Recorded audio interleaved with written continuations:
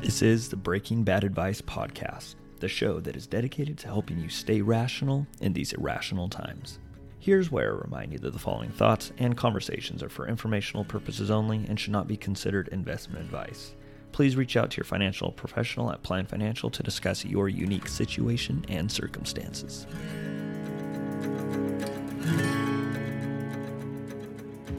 All right, well, welcome everybody back to another episode of Breaking Bad Advice. On today's episode, Isaac and I will discuss supply chain issues being resolved and inventory and supplier data that has been coming out, the direction it's heading, and what this could possibly mean for consumer good prices over the next 6 to 12 months. But first, we'll begin with a market update. And we'll start off at in the equity market, looking at the S&P 500 over the last month since we last met. It was down as much as 13% at one point in the 3-week period from September 12th to the month end.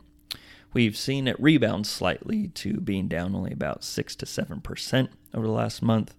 However, we look at the year-to-date number and it's not very pretty still, down 21%. Moving along to the real estate market, we've seen interest rates continue to climb. That means those pesky mortgage rates also continue to climb, nearing 7% at one point a few days ago. Those have since slightly come down to 6.5%. But if those rates remain where they are, or even near where they are, that will continue to be a drag on those prices. Mortgage applications have rightfully so fallen through the floor, and that could be a direction that we continue to head. Last but definitely not least, we'll take a look at the bond market. Yields continue to rip higher as the Federal Reserve continues its stern stance that it is going to do everything in its power to continue to squash inflation and continue to raise rates, increase the cost of borrowing. However, earlier this week, as this recording is on 10/6, earlier in the week there was some news out of the UK gilt market, which is the equivalent to the US Treasury market. Those rates came plummeting down on the news that the Bank of England said it was going to do whatever it took to stabilize pension funds. And you may ask, well, why were they doing that? Well, these pension funds used a specific type of investment, without getting down into the weeds, that became very sensitive to rising interest rates. And what happened when those rates continued to rise, those pension funds faced margin calls, meaning they had to raise cash in order to meet the margin calls. And well, what other way did they raise that cash than selling UK gilts, which continued to put upward pressure on the UK gilt interest rates. So the Bank of England stepped in and said, hey, we're going to do whatever we can to keep these interest rates where they're at, if not lower, and help stabilize these pension funds. And that, of course, set off a wave throughout the global bond market. And other investors thought, well, hey, if the Bank of England's getting close to pausing or cutting rates, well, maybe the central bank is too here in the U.S., and that may not be the case just yet, but it also may mean we're not far behind. And with that, we'll go ahead and jump on into it. Isaac, what are we seeing with the supply chain numbers that we've had coming out, the inventory data that we've seen? What does this look like for let's focus on the U.S. specifically. What does that look like as we head forward?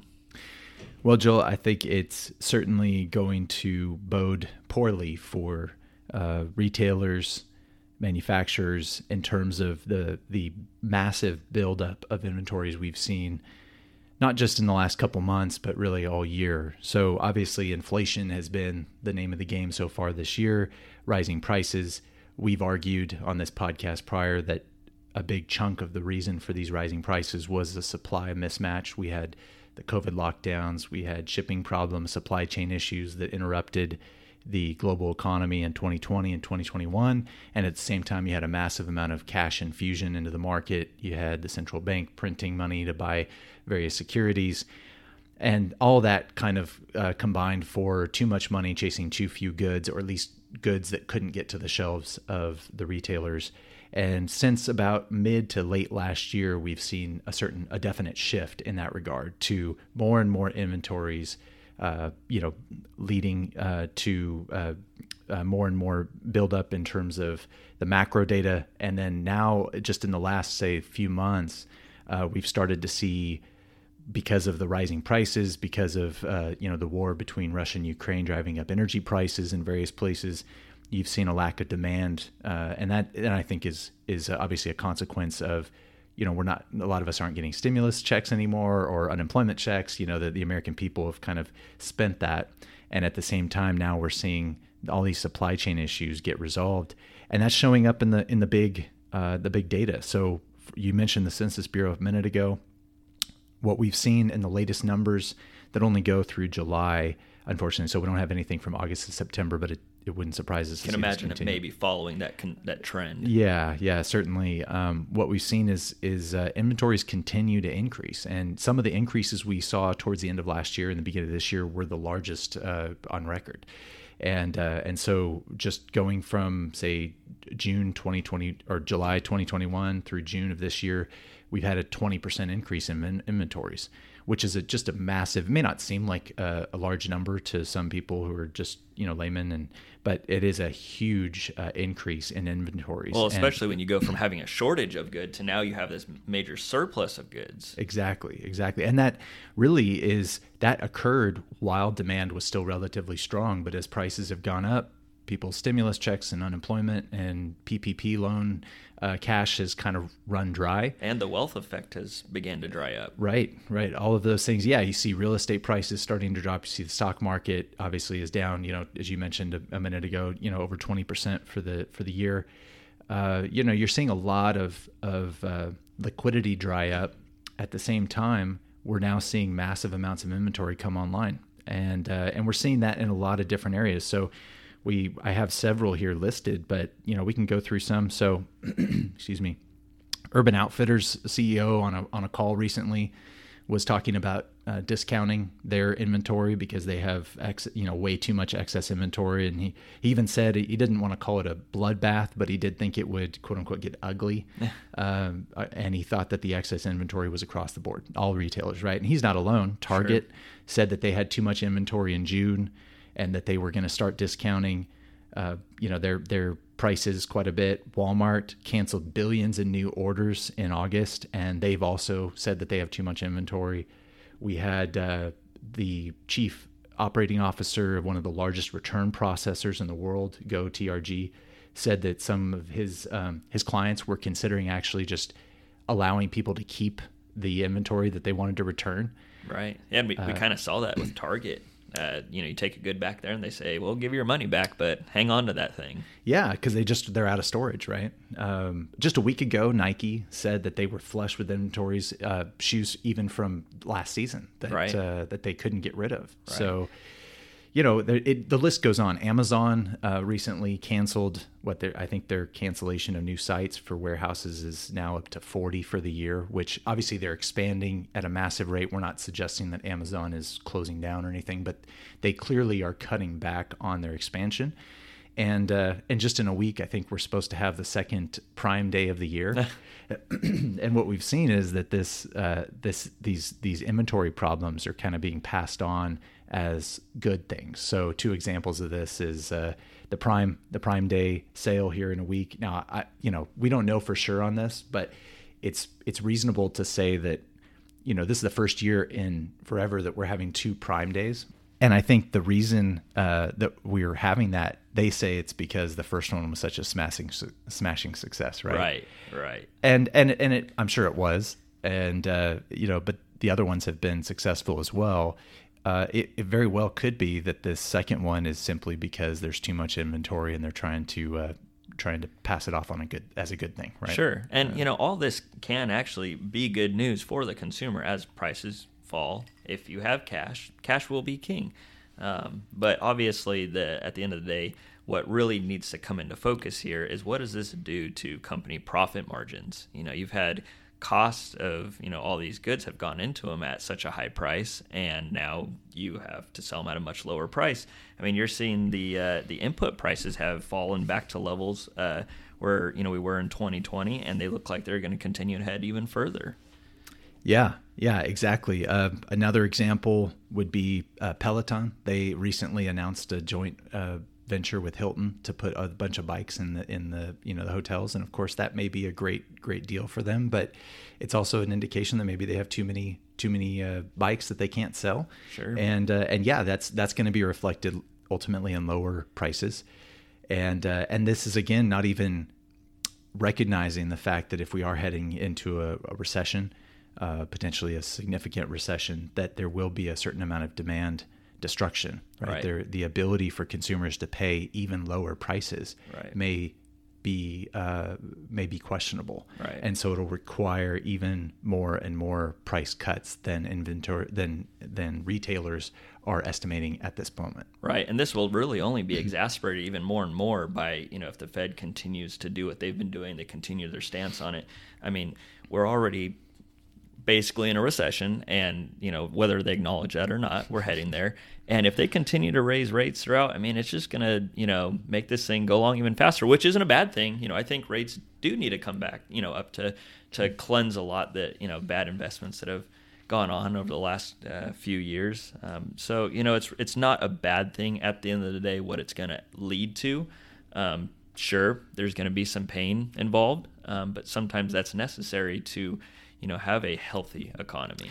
Right. As we've talked about in some of the past recessions, oftentimes the bust phase of the business cycle is viewed by some as this aberration, as a negative, as something that needs to be cured by central bank behavior, new money being created to kind of alleviate the pain of price declines.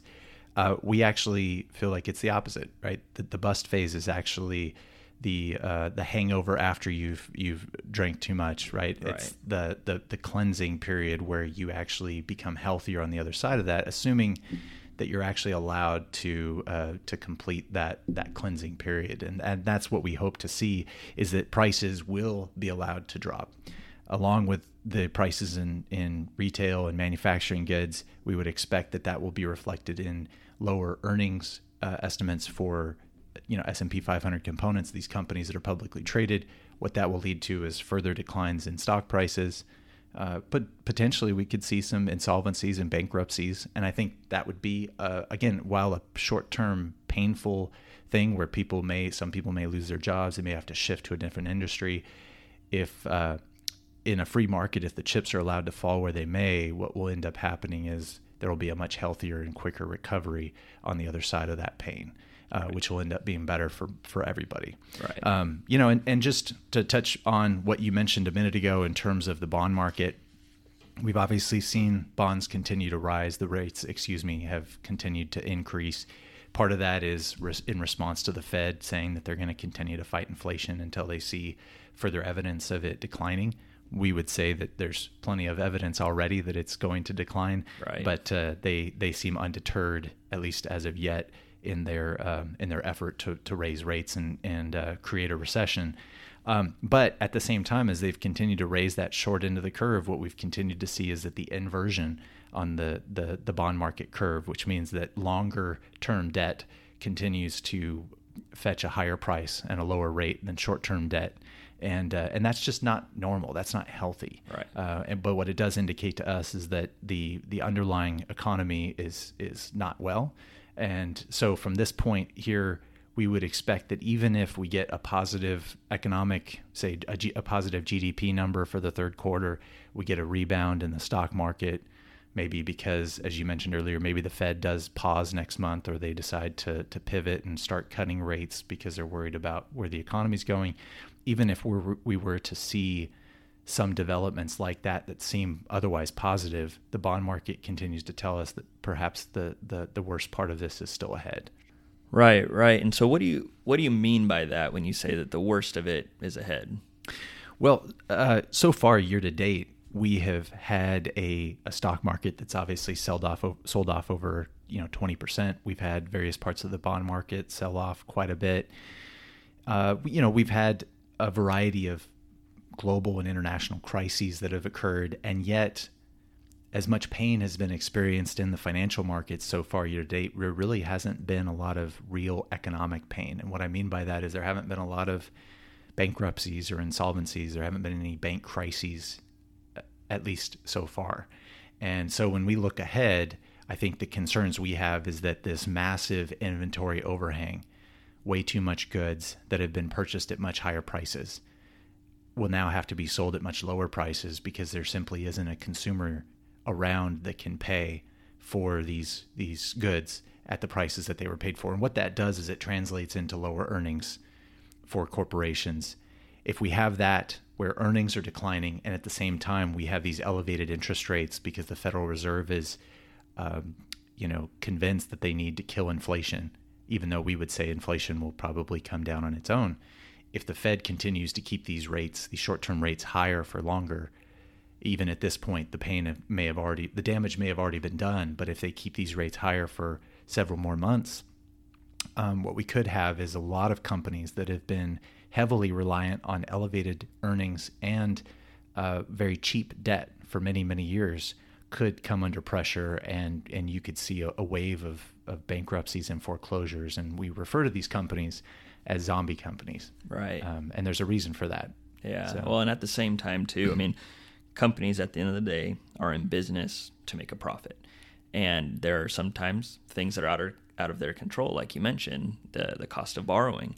And so they look at other expenses that they can control, i.e. employees, and say, hey, where can we cut costs? And that's one area. So again, that's another pain that we could possibly see over the next the coming months, unfortunately.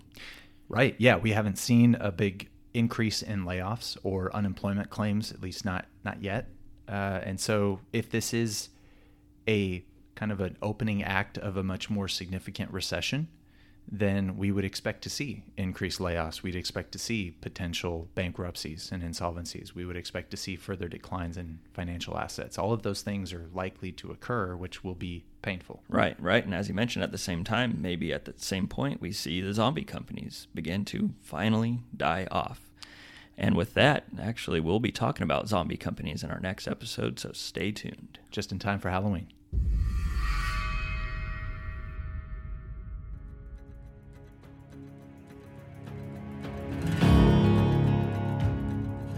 And that does it for another episode of Breaking Bad Advice. As always, you can find this episode along with the latest newsletters and blogs on planfinancial.com. Until next time, stay safe, stay rational.